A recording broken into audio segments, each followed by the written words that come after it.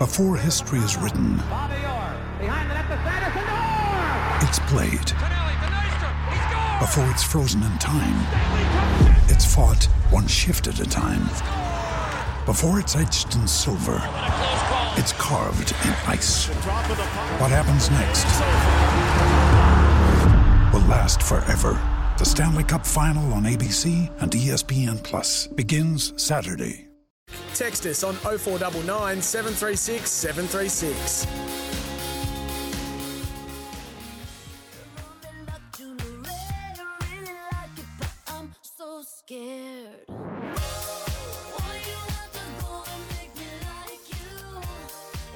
Very good morning and welcome to the Friday Form Panel. More fun, happy music. Get us in the mood. Try and find some winners for Bendigo Cup night tomorrow. 8 races. Dan Malecki will be down the line. Dan, 8 races. It's a lot more palatable than the 46 per Saturday night we've had recently. It is. It's quite a change. I don't mind 12 races, but I much prefer them if they were... Should be a rule. If there's 12 races, they should be no more than 22 minutes apart. Otherwise, 8, like you say, very palatable. It's the way I grew up on 8 races, 8 and 9 races, absolute max on big programs, and we love them. So tomorrow night, it's odd in a way. Like I would have thought if there was a night of the week, you would be more likely to stay up a bit later.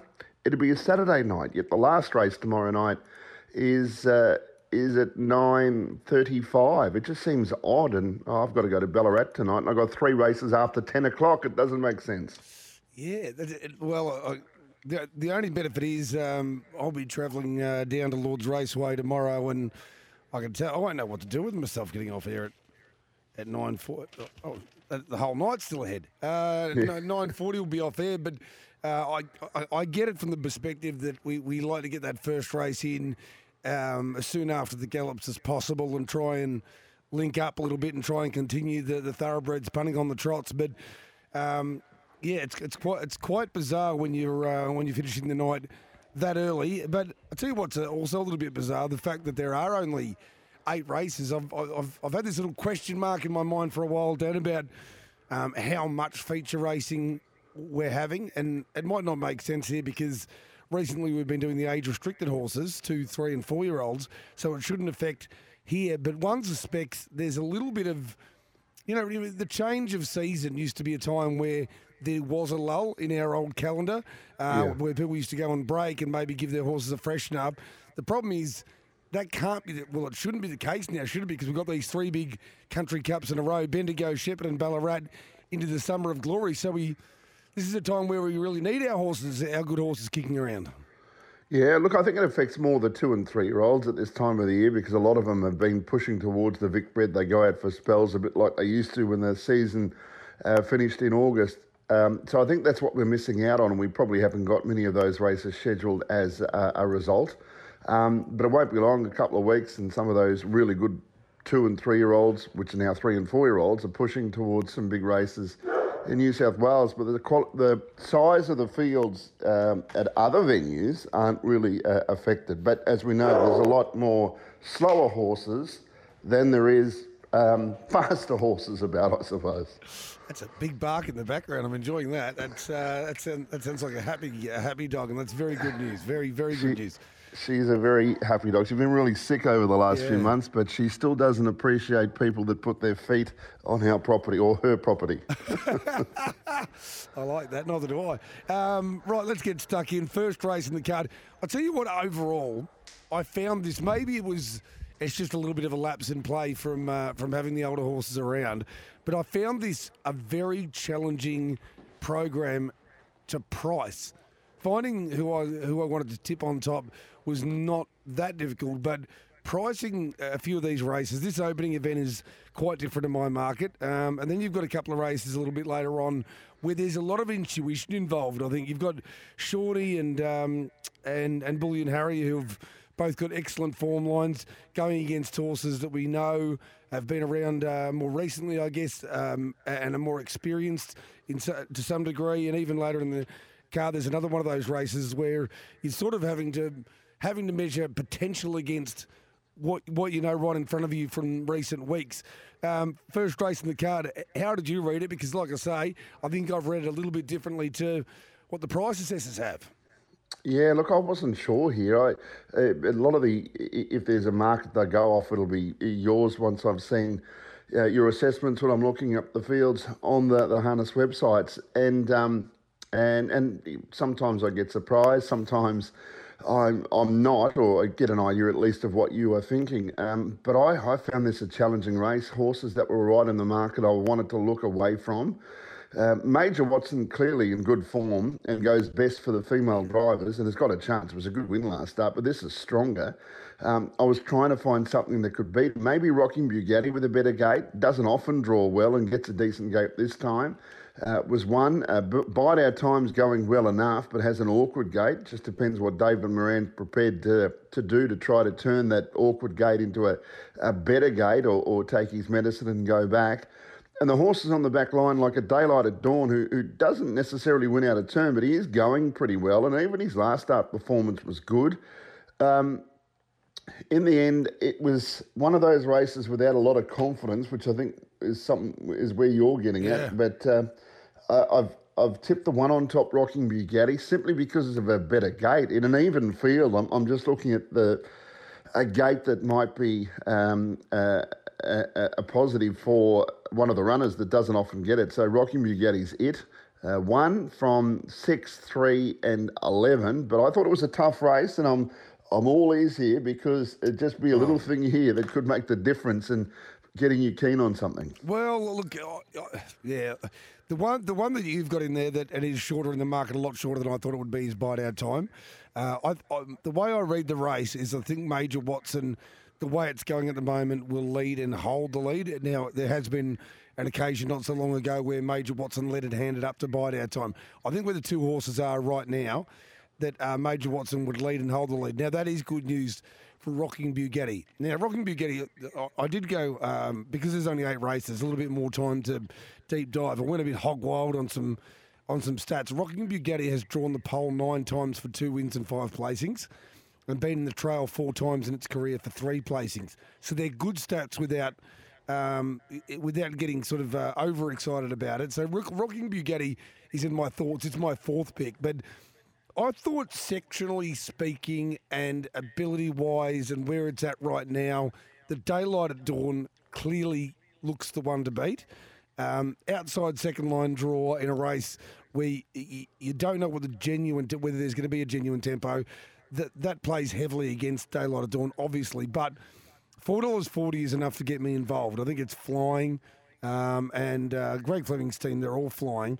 Cody Rockenberger's just got to be able to get into a spot and be able to peel and roll, maybe even be the one to make the mid-race move, because Daylight at Dawn can park out in its races and still compete very well. So I've got it on top.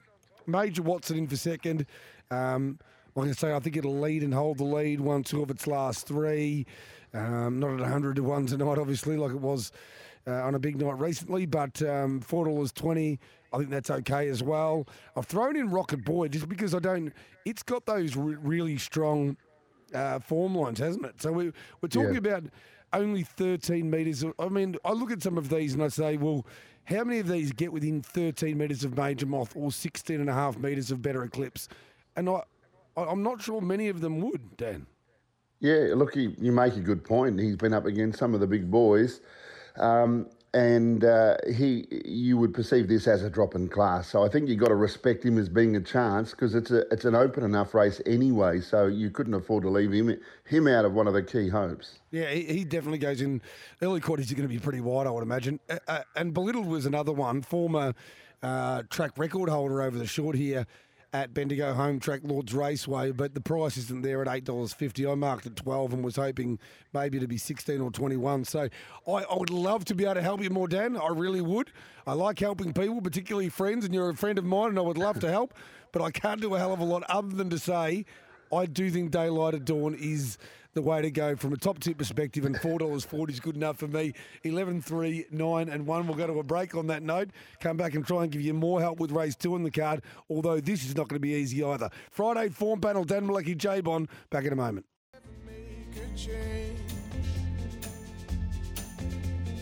Baby, if you want me, then all of this will go away.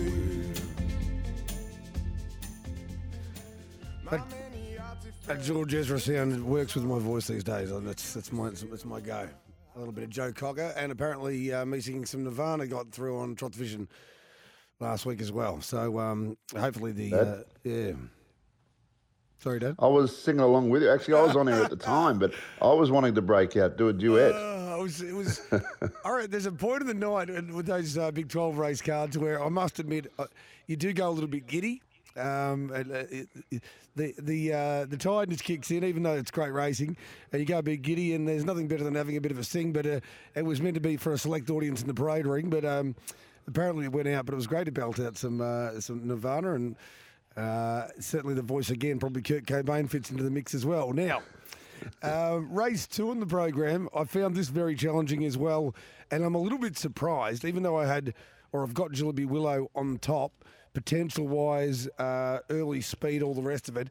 I am a little bit surprised how short it is. It was $1.90 at Open. It's out to $2. Lockie Cook to do the driving for Marg Lee. That team's absolutely flying again of more recent times. But you've got so many horses who perform well through the Vic Bred Super Series. I mean, Ruby Wingate is $26 extreme outside here. For number one, that can't be right. I'm wondering whether the top of the market can be right or the bottom of the market can be right here, Dan.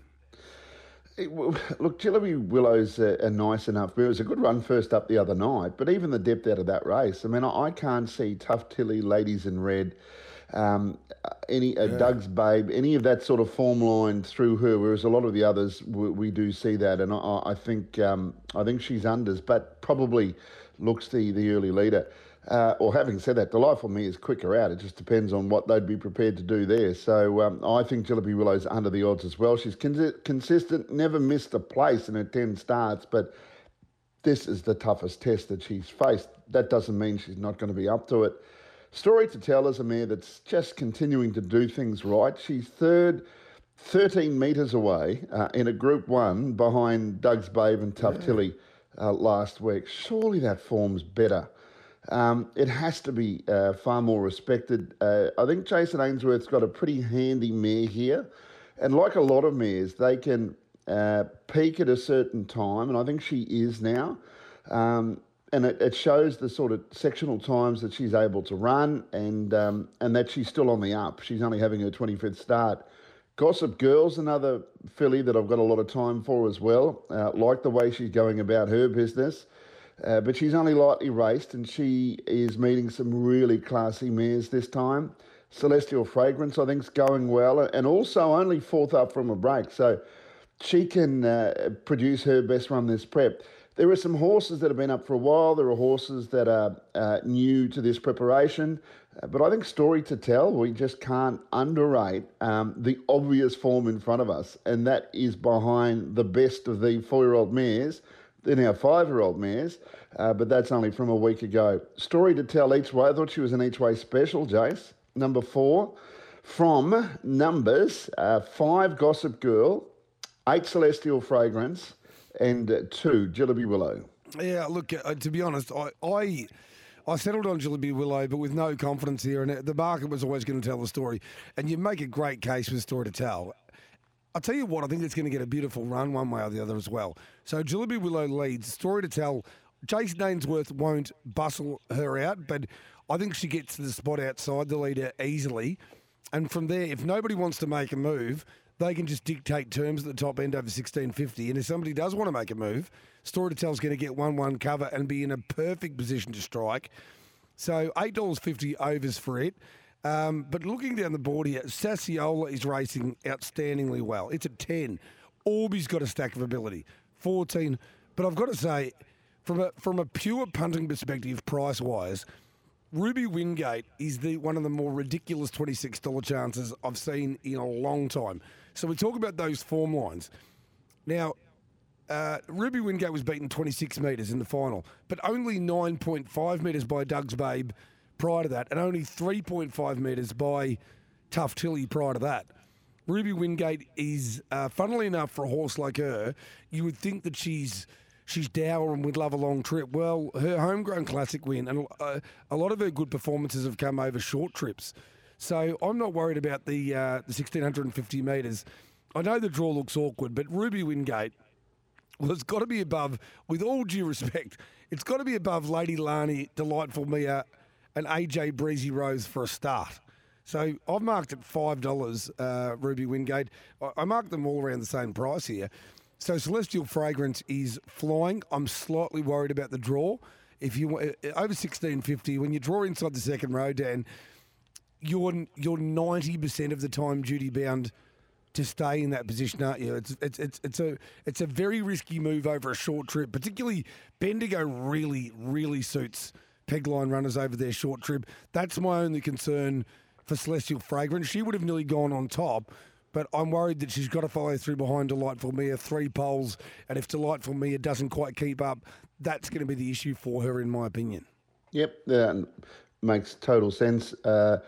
You wouldn't leave her out of your early quaddie or your exotics, but if you were, I was going to say forced to have one bet, nobody forces you, you force yourself, but you would probably elect to back, well, in my case, I'm tipping Story to Tell, who's about $8.50, so I'd much prefer to back Story to Tell each way than chance my luck with Celestial Fragrance, who, if it had drawn the front line, it would lead easily because it is such a brilliant beginner. So it's at a slight disadvantage, perhaps, drawn the back row, but only needs clear room for the 400 to be in the top 4. Now, I'm looking forward to going back at the end of the Friday form panel and seeing what the market looks like, because if you're wondering whether we've got a few patrons here on the Friday form panel, Story to Tell has been $8.50 into $7 while we've been having this little conflab, Dan. So if you want to have a bet, hopefully you've already done it, or you better do it fast, because I've got a funny feeling that this market's going to shift around over the course of the next little while. And Story to Tell, that's already a move, and I think it's going to be a fair bit shorter than that. I think there's going to be a move. Sasiola's into single figures. I think that Ruby Wingate will shorten as well. So hopefully you've already had a wager. No. No. No, Jace, I haven't. But the funny thing is sometimes, you'll tip a horse and we get an opportunity, whether it's through print or whether it's through radio in particular, and we can reiterate our tips through the course of, the 48 hours in the lead up. And I've been in situations where I've tipped something and identified it early. You tipped it as your best bet, it's way overs. It could be $4. And come race night, it ends up $1.80 and you're wanting to swap because it's actually got to a stage where it's under the odds. And it's not uncommon that happens, but I didn't listen to my previous promises of backing the horses. I didn't realise it was those odds. I told you often I don't look at the prices because I don't want to be misled. And sometimes I see yours, and that's as good a guide as I can get because I know at least that's your opinion because they're up early enough and you've got nothing else to base them off. But I try not to look at them and then not get swayed. So in that way, you can tip your 25 to 1 shot and get what you think is value. Or conversely, it goes the other way and you rate something at $2.20 that you think is a pretty good thing, but it's $1.30 and then you get put off because it's unders. But I may have missed the boat this time. Hopefully it's not the Titanic and those that are on board end up in the icy waters. But I think at least each way there will be a lifeboat there for you. Well, the main thing is our hearts will go on, particularly as we go to the break now. We might come back with a little bit of Celine Dion, I think. Race 2 down. We've got 6 more to go. Friday form panel. I'm sure you are listening. I can tell you're listening. I'm looking at the markets. You're definitely listening. So keep listening when we come back from a break.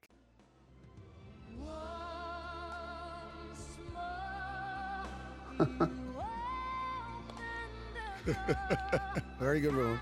Yeah, well, king of the world, Jace. Oh, I can feel Leonardo's arms right around me, just lifting my arms up now at the front of the boat. Unfortunately, I don't. Yeah, we hit an iceberg, don't we? That's race 3. We're going to go to the news in just a moment, but before we get stuck into this one, we're going to go to the news right now, as a matter of fact. But Shawnee is going to be very hard to beat, but I've got to tell you, I found this a very, very, very difficult race to assess. They're at the head of the market, the 2 big chances, the 2 young guns on the way up, Shawnee and Bullion Harry. The scratching of Sting of a Wasp is going to be a big help for Shawnee, I think, because I thought it might get double cross, but now it might only be Gunning that gets across, and then we'll have to work out what happens after that. That's the job for Dan Malecki and I when we return from the news. Stick with us here. Friday form battle, SEN track, kicking off, well, it's the start of the weekend as far as I'm concerned. Back in a moment. You're listening to the Friday Form Panel with Jason Bonington on SEN Track.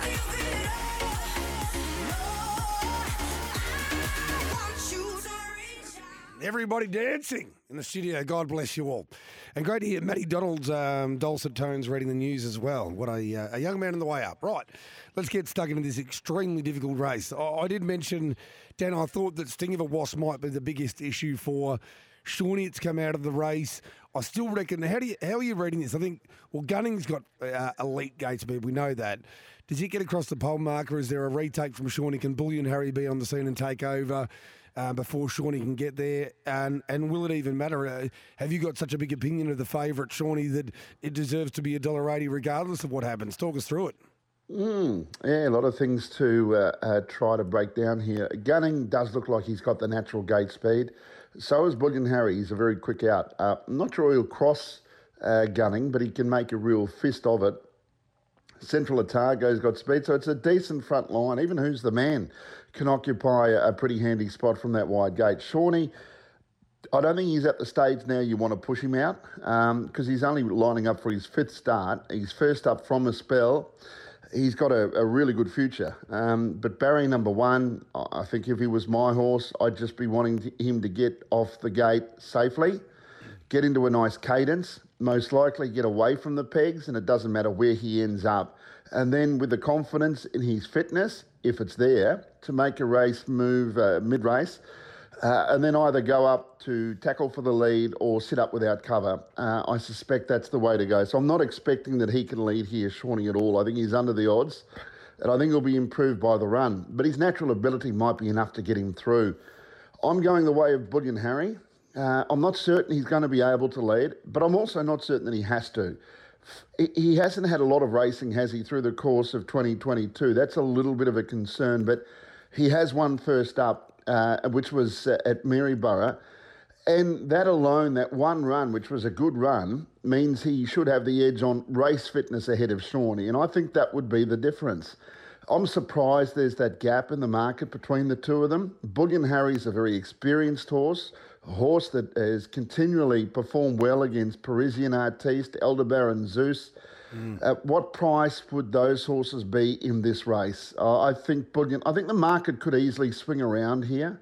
If you knew Bullion Harry would lead, the market, I'm confident, would swing around. He's value. I think Shawnee, as good as he is, there's a bit of a risk factor with him. Not on his ability. I think he's got it there, but he'll be still learning his craft, and he'll probably get out. You couldn't back him at the $1. What's he, 180 at the moment? Yeah. You couldn't back him in that price, surely. No. Not now. But Bullion Harry at 320, I think you can. So I'm pretty keen on his chances, Bullion Harry. I think Who's the Man's big overs at $16 to come through the races and perform so well that he has done through the end of the year. And naturally, Shawnee for raw ability, but raw ability doesn't always put the food on the table. I think it will eventually. I think there'll be banquets galore, but not so sure there will be tomorrow night. And then Central Otago, who he's just short of some of those better horses, but he's still running well. So 5, 7, 1, 6, the 5 with a bit of confidence. Yeah, I'm with you. Bullion Harry, I do think it will be leading. It's got that, as you mentioned, that very good gate speed. I think the situation we'll have here is even if Shawnee gets off the inside and makes a play for the front, well, Bullion Harry's going to be in front of Shawnee at that point. So Gunning, or at least Lee Sutton's got to make a decision. How hard do I try and hold both of these horses out? I think Chris Lang will just be saying, well, we're in front of you, and we're going to stay in front of you. And if that means sitting there and posting you 3 wide, I don't think that'll happen. I think the lead will be there, and Bullion Harry gets it. Now, if Shawnee's good enough to park outside Bullion Harry and win here, well, I think Shawnee is a very, very exciting commodity regardless. But I think it becomes even more exciting, like freakishly exciting at a very early age and 5 years of age, but in terms of experience, only the 4 starts. If Shawnee can turn up and do this, very, very, very, very good horse already, and of course named after one of the most popular personalities in racing, Shawnee Gallagher, who probably better known for associating with the Kai Valley team and Jim Connolly, but Jim's involved in this horse as well with Anton Galino. So we hope that Shawnee does turn out to be a star, but That $1.80, I'm with you, Dan. Way too short. I'm with Bullion Harry. And to be honest, it's the thing that's weirded me out here is I only wanted to take the two of them in early quaddies, but now they're trying to let me in. They're trying to let us all in. Who's the man? Yes, $16 definitely overs. This is a horse who finished fourth at Group 1 level in the Vic Bred Super Series final behind Loxley Lover. Yes, had a good run, but that's still outstanding form. Central Otago tries its guts out. Little trier, $8.50. I marked at $5. I'd mark it even a little bit shorter now with the scratching of Sting of a Wasp. So I'm now almost tempted to have Shawnee and Bullion Harry in one early quaddie, but also include Central Otago, Who's the Man. That'll probably take us out. Little Yankee is ticking along all right, but probably can't win the race. I ultimately settled on 5, 1, 6 and 7. And Dan Malecki and I both telling you that the $3.20 available about Bullion Harry right now is overs, and we are both with him. Right, let's move on to race 4, final leg of the early quaddie and getting to the halfway mark on the program. What in the world do we make of Whiskey Cavalier? It was just a monstrous win at Beckley Park last start. He stole a lot of my money when he narrowly got beaten at Cranbourne the start before. We know that Andy Gather's got a huge opinion of Whiskey Cavalier, but we keep having to take relatively short odds. What's going to happen in this affair? Zarvin Banner, your likely leader, and holds the top, and then Whiskey Cavalier's got to make the decision, or at least Kate Gath, about whether to sit back and use that speed again or make a mid-race move, I reckon, Dan. Yeah, well, it was a huge win, wasn't it, at Geelong? I don't know if he was entitled to win that race or not, but he certainly showed that he's a pretty smart horse. A smaller field, it's amazing what difference just two less horses would make. Just means you don't have to come a length and a half wider on the home turn for a start, if indeed he's going to be driven similarly. So, look, he's a very good horse, but there's a few handy ones that are in it. The 5 Zarvin Banner, I'm not sure what to make of his first up run. It wasn't over the top, but it was sort of a pass mark. It was its first run with the Douglas camp, and like here's a horse that has a narrow second of Pete Said So, only a handful of starts previous. Yep. We know he's a pretty good horse. You'd think he would have to improve off that, but you're not going to get great value about it. There's one horse that I continue to follow, and I sort of end up taking half breaths following her because she keeps running second and third. But I'm in her corner again, so what? She just continues to perform well. My little concern at the moment, it's been a while since her last win. Has she forgotten how to do it? Her form suggests maybe. There's been a couple of races there she looked for sure and certain she was going to win, and she didn't. Remember the night Radius got her during the Inter-Dominion? I'm sticking with her. Unlike the horse that I told you earlier, Story to Tell, that we've missed the $8.50 about, I've learnt my lesson with So What in the past. As soon as the price comes up with her, you just have something on, whether you like her or not, and then work out whether you like her or not once she's firm from 12s into 4s. And that is exactly what has happened on this occasion. I'm not too fussed from an inside back row draw. I think as time has gone on, it shows that she needs to be held up and then save for one run at them. She's tough enough to sustain a run, though. She's not as if she just needs daylight for 50 metres. She can sustain a run. She's tough, and that's not a problem. But I liked her each way. Now she's getting into $4, but she's still... I'm going to stick with her. From Whiskey Cavalier, the obvious one, in Zarvin Banner. So 8, 9, 5... I had no trouble working up the top 3 chances. It was a more difficult assignment trying to work out who runs fourth, but I think Maury's Bonus deserves to be mentioned here with his current form, number 1, so he's my 4th pick. Yeah, well, I've got the same 4. Different order. I've got 9, 5, 8 and 1. So what will be going in my early quaddie? Maury's Bonus will not, so only 9, 5 and 8. I'm with you as the winning hopes. I think Maury's Bonus, even though he's going really well, might just be slightly outclassed, even with the benefit of the draw. One of the keys for Zarvin Banner, so Zarvin Banner has had, I'll give you this stat, 67 starts, 17 wins. When Zarvin Banner has been in front in its career, 21 starts for 14 wins. So 14 of the 17 wins, basically when not in front, Zarvin Banner's won 3 of 46 races and 14 of 21 in front. So this is a leader. This is a horse who needs to ping and find the front, and once it gets there, is a much better horse. So I think Zarvan Banner is very dangerous. It'll be so interesting what they do with Whiskey Cavalier because it's going to play a role in whether So What can win, I think. I reckon So What has to follow through and be 3 poles in transit. Now, if Zarvan Banner can just dictate and Whiskey Cavalier, the big boy, the monster, the Leviathan, sits back and uses his speed again, well, maybe Zarvan Banner pinches a break and makes it impossible for everybody else. If Whiskey Cavalier, because nobody else is going to want the breeze here. Street Kid might go forward early. Well, You Can Dance might go forward early, but they're not going to want the breeze. They're going to be hanging back, inviting Whiskey Cavalier to come around. I don't know what Andy and Kate want to do with him at this stage. They've got such a big opinion. They've spoken about his speed. But if he rolls up and says, okay, I'm not going to let you get away with this, Zarvan Banner, and puts the foot to the floor, the big boy might get to Zarvan Banner, and that, I think, helps So What a hell of a lot, and it also helps Maury's Bonus be able to kick through. I can't see anything else figuring in the placings. The only other one that can pull out a run from time to time is Major Delico, and conversely, he'd be massively advantaged if Whiskey Cavalier waits and comes with one run from the fairway out and he can tack onto his back. But I keep hearing the words of Andy Gath in my mind, ringing in my ears, in the hammer, the anvil, and the stirrup, in the eardrum telling me, the tympanic membrane telling me that Whiskey Cavalier is as good as probably, outside of maybe Catch a Wave, as good as any horse in terms of ability he's trained in the last, paces since Caribbean Blaster probably, better than Tango Tara for ability. And if that's true, he really should be winning races of this nature. So I've got him on top. Whiskey Cavalier ahead of Zarvan Banner, who I think will be vastly improved, as mentioned by those stats, when out in front, and then So What and Maury's Bonus. But it is quite interesting, isn't it? I mean, it's always been the way in harness racing, but I reckon we've got more horses than ever, Dan, who they are either leaders or pure sit sprinters, that they really have a role that they go to another level if they're driven to their absolute strengths and they get those opportunities. And like those stats with Zarvan Banner, some stats lie. There's lies, damn lies in statistics, but those stats don't lie. I don't think that Zarvan Banner is a vastly superior horse when able to lead.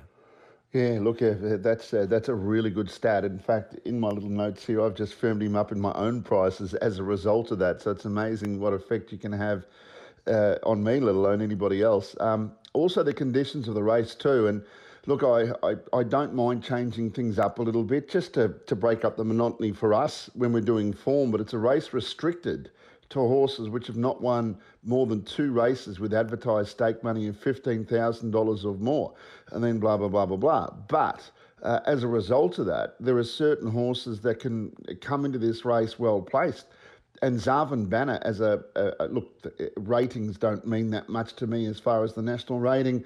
But when you look at him as a 102 and Whiskey Cavalier as a 77, you tend to think there's one horse in particular that looks thrown in. And that's obviously Zarvan Banner. So I'm starting to warm to him with the information that you've been able to supply. Well, I think he's going to, even though he's drifted early, I think he'll be backed again late for the very reasons that we've just outlined. So it's in the mix, but we think there's 3 winning chances. Dan's with So What, I'm with Whiskey Cavalier, and we're squeezing in, sandwiching Zarvan Banner in between them. We're going to go for a break, come back, and then we'll get stuck into the quaddie. The first of the big ones, the Aldebaran Park Multi Mile, Majestuoso versus I'm Ready Jet versus Olivici. Back in a moment. My bad habits lead to late nights and in alone conversations with a stranger I barely know. Swearing this will be the last. Yes, fair to say I've got a few bad habits. I got nothing left to Some okay ones as well, but plenty bad ones. That's all right, you live with it. 4 more races to go. Friday form battle, Dan Malecki and Jay Bonham. This is the first of the big ones, Dan. Group 1, Aldebaran Park Multi Mile. How good are Andy Gath and Andy Galino at creating these rivalries between the boys and the girls? Yeah. How good Tornado Valley and Dance Craze, and now this. And getting good draws as well. Yeah, it's pretty. They've done this, haven't they? I think in both rivalries, both ongoing conflicts, and Majestuoso, I'm Ready Jet. Now I'm thinking I'm thinking the map's pretty easy to read here. I'm Ready Jet. You don't want to push her out, particularly second up from a fair break from the pole marking draw. So we're looking at this as pretty simply 2 to lead, 1 to lead 8, and then do your best, everybody else. Look, probably, yeah. I mean, Hopeful Beauty's the one where it's been that long since we've seen her draw so well and immobile as to what she might be capable of doing. Always Ready could make it interesting. Aldebaran Zeus could make it interesting. Sleepy gets out all right. Look, and Sundown's Courage, if they all wanted to come off the gate, it would be a mad charge, wouldn't it, into the first bend? And look, it's a Group 1 race, and I sometimes think, particularly over the short distance, if you've got a horse with gate speed and you're drawn wide and you elect not to use an asset the horse has got by going back, you're conceding the best possible result in the race. Over a mile, when a horse is hard fit, they might end up without cover, but they generally don't finish any further back than where they would have if they came from last with one run, because I'll never get into that race. And as a punter or as an owner, I would always prefer a weakening fourth than a fast finishing fourth. Yeah. So with horses drawn out wide there, I'd be entitled to chance the arm in the early stages of the race, which, might make it interesting for those horses. You think just because they're drawn well are going to get the right runs. They might be advantaged because they can afford to work and the others have to work harder, but it's a horse race and they're hard, fit horses. If you weren't prepared to go there to draw barrier 6, well, you should have picked another race. Well, I'll tell you what, if we're talking about pure snap speed, Always Ready and Sundown's Courage would be the two with a decent, reasonable chance of crossing Majestuoso, because we know he's a good beginner, but he's not blazing. I think he begins better out wide. I do personally, despite what you've just said, Dan, and I agree with you, I concur 100%. I think that the fear factor will kick in and that everything out wide, that they won't, nothing will come out. I don't think Always Ready, Aldebaran Zeus, Sleepy, or Sundown's Courage, any of them will come out because they're too fearful of one another coming out. But I do agree with you that Always Ready and Sundown's Courage in particular, Aldebaran Zeus is a good beginner, but not blazing. Probably no quicker than Majestuoso, in my opinion. Hopeful Beauty quite often is a very slow beginner, and Sleepy has got that early speed, but once again, I'm not sure to the level that could get it across Majestuoso, but certainly it would change the complexion of the race enormously, because you've got two paradigms here. One, where it's unbelievably predictable, and you've only got 2, maximum 3 winning chances, and then you've got a completely different scenario. But in fact, if something did get across Majestuoso, you'd think that it would be handing back up again. So in some ways, it's better for the favourite if something like that did transpire, if you know what I mean. Yeah. No, you're right. And which makes it a trap then for I'm Ready Jet, because her record over the short's excellent. Looks like she's got the gate, will she get the box seat?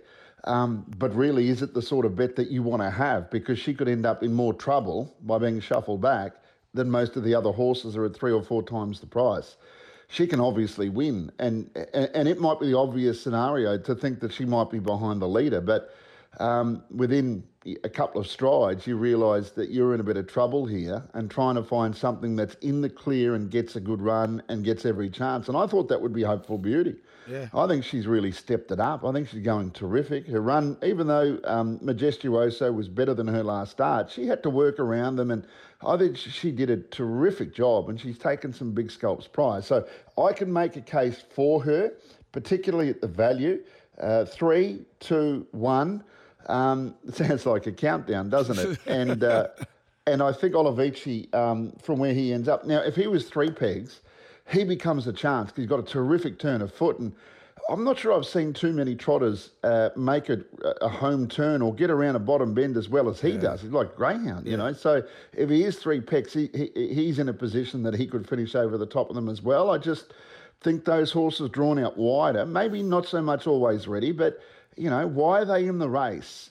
Surely they were put in that race to hopefully get a good barrier draw and make use of their speed if they had a barrier draw. And all those horses, 4, 5, 6, 7, all get off the arm really good. You go back, no hope, shouldn't be there. So I think they've got to come out of the gate. Trotting races, particularly over the mile trips, it's all about rhythm and cadence. If you've got the confidence in your horse trotting up well to the gate, you let it go. They're hard fit. None of them are first up, and make a race of it. We often see upsets in this race too because the pressure on some of those horses at the start of the race, and we've seen them gallop. I'm not saying that's going to happen with the inside horses, but if they all come out hard out wide, that could be prone to occurring. I think it's an intriguing race to expect the unexpected here, and that's why I've gone for a bit of value. 3, 2, 1 and 8. I think there's a couple of factors here that make things interesting. So one of them is the fact that Hopeful Beauty and Always Ready are obviously Anton Galeno trained stable mates of I'm Ready Jet.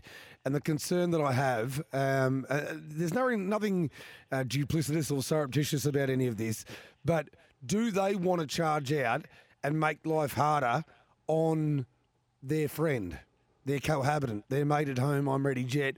That's my concern. I don't think they probably do. I think probably they're going into the race going, I'm Ready Jet's the best of our winning hopes, just over Hopeful Beauty. Always Ready, I don't think can possibly win the race, but can play a strong tactical role. And do they want to get involved? And the other little question mark here is there's a number of horses sort of trying to freshen up after big Inter-Dominion campaigns. And while this is a Group 1 race, we're at the start now of a series of elite races to make up the Aurora Australia series, and that's a little concern as well. When I like the idea of having a lot of good races together, Dan, but I don't like the idea of having so many on a weekly basis that you feel like you can pick and choose a little bit too much, if you know what I mean, based on those barrier draws where you think, well, I won't have a crack here because if anything goes wrong and we burn up and we get a bit tired, we won't get that opportunity next week if we do draw well. That's the concerning factor, that you wait for your opportunity, but that opportunity may never come as well because you're not guaranteed of drawing well. You're not guaranteed of a horse coming through any race and being as good as it was maybe when you go into a race like you're going into tomorrow night. So they're the concerns, but I think we both know the mindsets of plenty of people out there, and that mindset does prevail. Yep, no doubt. And the old saying I got brought up with, never put off till tomorrow what you can do today. You got race fit horse today, utilise it as best you can. And you'll often hear, Jason Lee spoke about it, quoting the late Gavin Lang about a barrier draw only being a bad one after the race. So, and I'm the same. I look upon it the same way. If you've got a hard, fit racehorse, that's what they're meant to do. And over a mile, you can sustain more pressure. Whether you're sitting outside of them or making a continued move forward to be able to do that. And that's why I wouldn't be ruling out those horses drawn wide on the front line. Yeah, bird in the hand is worth two in the bush. I'm going to have. I'm going with Madge. I fear that even though we'd love to see the early burn that we've outlined here, or you've outlined, Dan, I think the Majestuoso leads. I'm Ready Jet. He's not the horse you want on your back. I think that there's going to be nothing between them. There's going to be a Kleenex between them at the finish. But Majestuoso on top of I'm Ready Jet. Olivici to fly home, but 3 poles in a moderately run, 1,609 metres, runs third. And then Hopeful Beauty, who I agree with you, has definitely gone to another level and has beaten I'm Ready Jet a couple of times already in her career, goes in for fourth. 2, 1, 8 and 3. That's the first of the Group 1s. Time to get some news from Matty Donald. And when we return, more good races. The Better Vet Pace is very, very good race. And then the Garrard's Horse and Hound Bendigo Pacing Cup at Group 2 level here on the Friday Form Panel on SEN Track.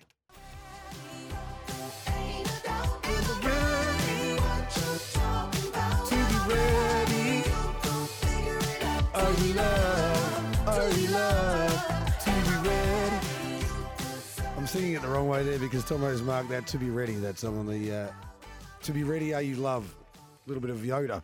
Welcome back to the Friday Form Panel. Race 6 is a crack at the Better Vet Pace. Kowalski analysis. Nice and short. We know this has been a magnificent effort from David Lewis. Let's really deify this because to get Kowalski analysis back. Now, I don't know whether he's back to that horse who placed in a Chariots of Fire and blazed off the gate and looked like one of the next big things in Australian harness racing. But I'll tell you what, the signs are very, very good, but he's facing some strong opposition. We've got one favourite each here in this race, Julian and Better Be the Bomb. And Dan, I reckon the market move for Vintage Cheddar is really crucial to me because he's first up from a break And if anybody's going to go up and really lay down the law to Kowalski analysis, I reckon it would be him. Yeah, I think you're right. I'm surprised Hooligan and Better Be the Bomb. I think they're dropping in class. I'm surprised that they are as generous in the market as they are. I'm a little surprised Kowalski analysis is that short. I guess the key is, does Kowalski analysis lead comfortably and unchallenged, and therefore the query that you made with Vintage Cheddar could be the most crucial aspect to the race. You'd think he'd have to go forward. Otherwise, does Kowalski analysis lead here? How comfortable a run does he get? Because my initial thought when I looked at the race was Hooligan and Better Be the Bomb are really well placed. Oh, there just can be no doubt about it. I mean, you look at what, and admittedly, I've got a very soft spot for this horse, but you look at what Hooligan did winning the Sokiela Sprint. I think it was at Geelong on Boxing Day. It would be well in the market, you'd think, with the right draw in the Bendigo Cup. I know he's not probably a long trip horse, but he's just that was a massive, massive win. And Better Be the Bomb's been right at this top level for a long time. Vintage Cheddar is clearly a very nice horse. The question mark really is how close we think Kowalski analysis is to what he was. Now, if he's right there, if he's gone all the way back and David Lewis has got him in that form he was in when he went in the Chariots of Fire, then I don't think the others can beat him. But that is a big leap of faith to take, because as good as Kowalski analysis has been in those last couple of wins, beating nice horses, there's no definitive empirical evidence that he's at that level, is there? No, I totally agree. What he's got is confidence, which is very important. It has to be there in spades because of the way he's been able to show his customary gate speed, dictate the race, and then sprint home. At his last two races, of which he's won, the fastest quarter clearly was the final quarter, of which he was in front, which means he's been able to dictate, dominate the race, and then sprint home. Yeah. They are positives, don't get me wrong. But there's been no pressure forthcoming in the early part of those races, which has allowed him to dictate. Mind you, one was at 2,600, the Stall Pacing Cup. The other was at 2,200. And again, who is the horse here that might be capable of sitting up without cover just enough to make it a genuine contest? And look, I can probably see two. One of them is Better Be the Bomb, because he tracks through from barrier 2 back line, and he might be right on the back of Kowalski, left without cover. Now, it makes him vulnerable, and how much pressure does he want to put on? Is it possible? Is it possible? Is it within the realms of possibility? There you go. That Kowalski analysis led comfortably? Yep. Better Be the Bomb was up there eyeballing him, putting the pressure on straight into the first turn, and Kowalski analysis, who's a very good sit sprinter, he's so sharp, took a trail behind Better Be the Bomb. Oh, I don't mind. Now, this. that would make it interesting, wouldn't it? I don't think Kowalski analysis chances would deteriorate too much. I couldn't possibly see Better Be the Bomb then taking a trail. He becomes a much better chance, but he'd have to do it really quickly. And it might backfire. But surely you'd have a bit of respect with him. If he's up eyeballing you, going out of the straight the first time, there might be a decision that has to be made. There might be no decision to be made, but the decision might be, otherwise, Vintage Cheddar would take a while before he got up there without cover, and they could still build to a crescendo with the final quarter's the quickest quarter.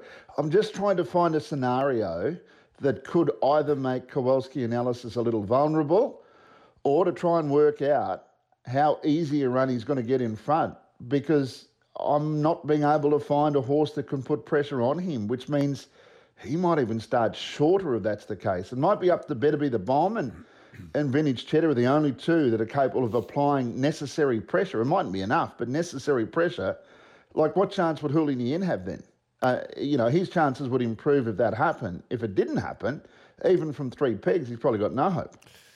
Yeah, well, he'd be a long way back if that happened. That's the only concern for Hooligan. But he's got such an enormous turn of speed. You know what? I don't think it can work out badly for Better Be the Bomb here. That's the key at $11 because, as you mentioned, slides through on the premises. outside Kowalski analysis, do you have a crack from the front? Maybe you do. Do you get there? Possibly. Even if you don't, I've got nearly no doubt, based on the fluctuations here, 5 into 390, that Vintage Cheddar is on his bike and around them. Now, for Better Be the Bomb, if you're 1-1 behind Vintage Cheddar, laying down any sort of pressure to Kowalski analysis, it's in front, and you're sitting 1-1, smoking the pipe.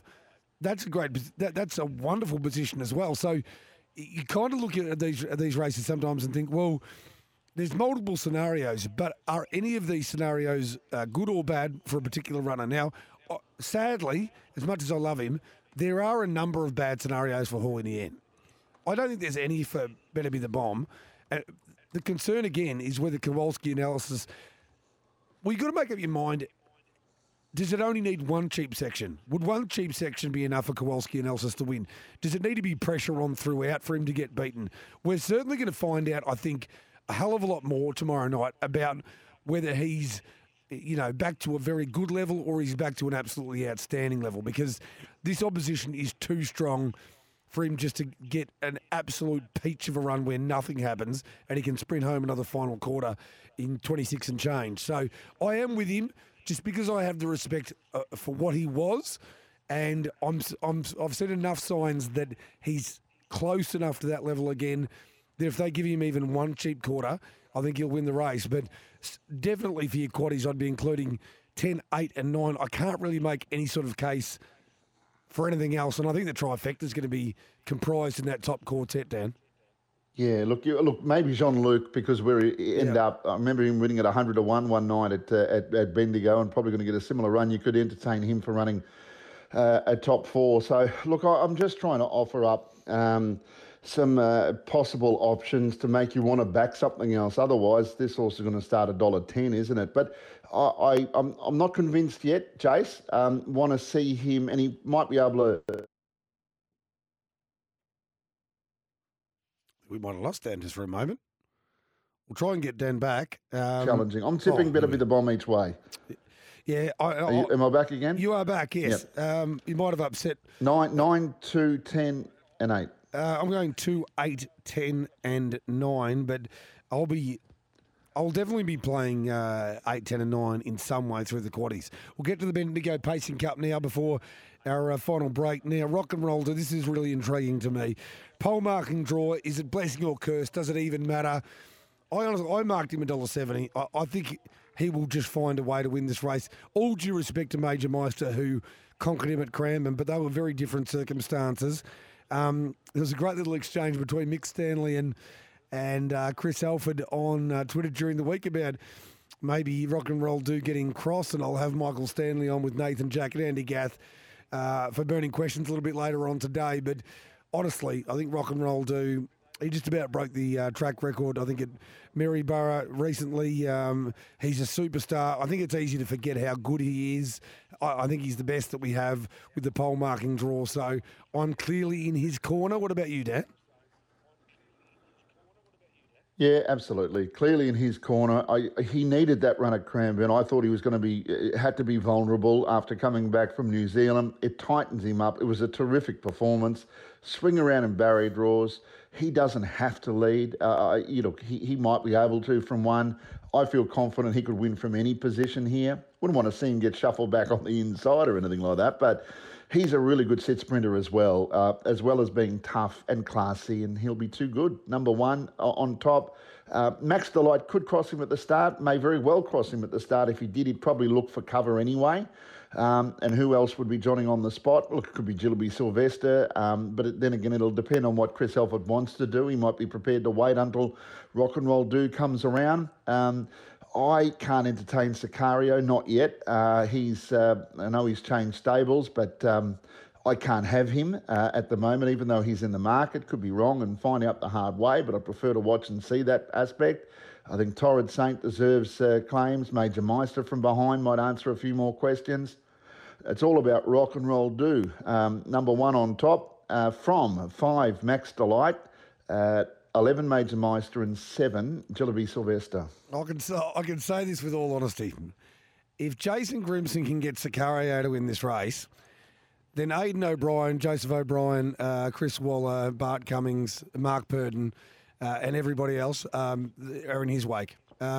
This would be the most extraordinary training performance I reckon I've ever seen, and that's with all due respect to Sicario, who is a nice horse, but he's got 3 duck eggs next to his name. If he turns up coming from a good trainer, it would be.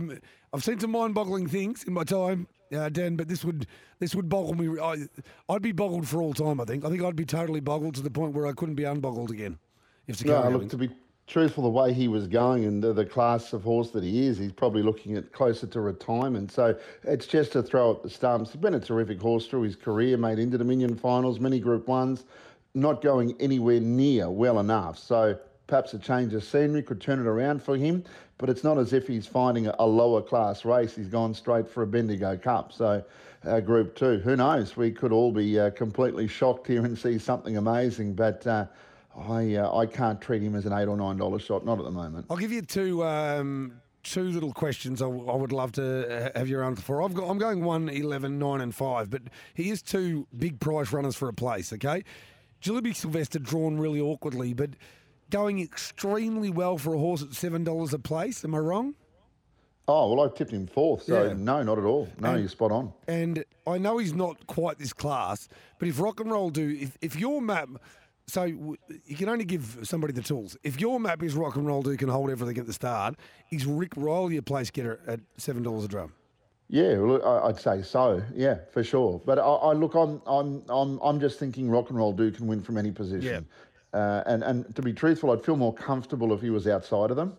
So I sort of want him to get crossed and then Mick Stanley to get off the pegs and then make his own luck, because I think he will. He'll have the respect from, you would imagine, every other horse in that race. And I just think that one run back from a little bit of a break would have helped him no end. So I think he's the class runner, clearly. I think he's the best horse in this part of the world, to be honest. And I know it's easy to forget what he did in the Victoria Cup and the Caduceus Classic in the lead up to the Victoria Cup. But I think if you cast your mind back, he's the best going around with the pole marking draw, and I reckon he'll start relatively deep in the Rosella tomato sauce. I'm going 1, 11, 9 and 5 place. Hope so at a price to Jillaby Sylvester and also Rick Riley. We're going to go for a break, come back, talk about the final event on the card, and after that get some best bets from Dan Malecki and J-Bond. Friday form panel here on SEN Track. What would you like to drink, Kowalski? Meat! Get him a glass of meat, will you, Stimpy?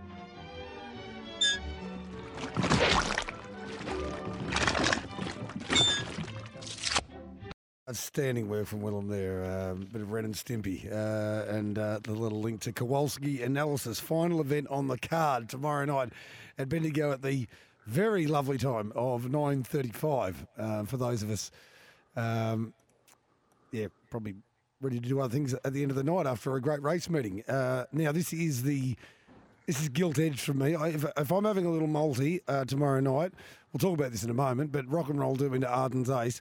Arden's Ace, please tell me you're with me here, Dan, because the gate speed that we've seen, and you were the one who forged this magnificent. There were a few amazing drives off the second row last week, but one of them was with Matty Craven outside the second row. He snuck a little bit further forward than maybe he was entitled to with Arden's Ace, but you came up with this avant-garde theory that they might have a crack for the front, and they did, and almost got there off the second row. So I just can't see any other scenario than Arden's Ace blazing to the front here, 16.50 the way he's going, and that'll be the end of the penny section. Tell me that we're in concurrence. Oh, yeah, have to be. I mean, it's a no-brainer, isn't it? There's only one little tiny, minuscule baby reason why. It's just he hasn't won for so long, but I'm willing to forget that. I'm treating him as he's a different horse. If you just looked at his last 3 starts, he probably should be $1.10. I think he's $1, actually, he just firmed up. So he's, $1.50 now. And I think that's simply because he hasn't won since Moses was a boy, or that's what it feels like. He's a different horse now, isn't he, Jace? I mean, he's just found the right race. He's got the brilliant gate speed, and this is over the short trip. Yeah. He might think there's still another lap to go, if indeed there is some problems with him up there forgetting where the winning post is. He has to win. He just has to win. I don't know that I'd be wanting to have a big bet on him at $1.50, but I think I'd be pretty happy having him one out in the quaddie. Well, you say he should start. Based on recent form, he should start. He will, in my opinion, start this race about $1.20. He might. He might even start shorter. Like I think people are going to look at it and they're going to click. Well, everything off the front line, he's going to cross them in a heartbeat. If there was one other like absolute jet going around here. No disrespect. Spirit of Anzac's a nice horse. Loving a Chevy's going to love the draw. Hector's got a fair bit of ability. Let's Rock, Let's Roll is overs the place at 360 the drum. But none of them are going to be able to come from those positions and run past Arden's Ace. Arden's Ace was fighting back on the line a couple of starts back against Better Eclipse. He's been beaten 7.7 metres after trying something absolutely outrageous at the start in a Group 1 final against... horses like Captain Belisario and Act Now and all and Better Eclipse. He's absolutely gilt-edged. So we better go for this final break and we won't get back. But I'm going to go Arden's Ace, a moral over 8, 1 and 10. We'll come back from a break at the tips from Dan and also our best bets back in a moment. We've broken the system, haven't we? Not for the first time. I break things for a living. So we can continue chatting. Who runs second and third behind Arden's Ace then if we've got him locked in as the winner, Dan? Identical to you here. 5, 8, 1 and 9. Yeah. I really Pegs. Yeah, I reckon. And the only other one I'd be including is Let's Rock, Let's Roll, just because from a class perspective, he's sort of thrown in, isn't he? He's won 14 races from 80 starts. So, but Arden's Ace, I would be suggesting, I know you said you wouldn't launch in at $1.50, Dan, but I'm thinking if you do want to have a bet on him, I'd be having a bet on him now. You were getting $1.65. That was really friendly. I think $1.50 is friendly, and you won't get it at the back end, and it will be one out in quaddies for me as well with no backup plan whatsoever. Now, I've already given my little best multi. You'll get $3 for it at the moment. Rock and Roll do into Arden's Ace. Give us your best bets and a little bit of value as well, please, Daniel. I like your suggestion of all ups into Arden's Ace. That makes sense now to sort of lock in the $1.50, $1.60 or whatever you can get. I like race 2, number 4, Each Way Story to Tell. Maybe take it a place into Arden's Ace. Race 4, number 8, Each Way, which is So What. My best bet. I can't believe it's $2, Rock and Roll do. And you're right. I think what you just suggested is Rock and Roll do to win into a win Arden's Ace.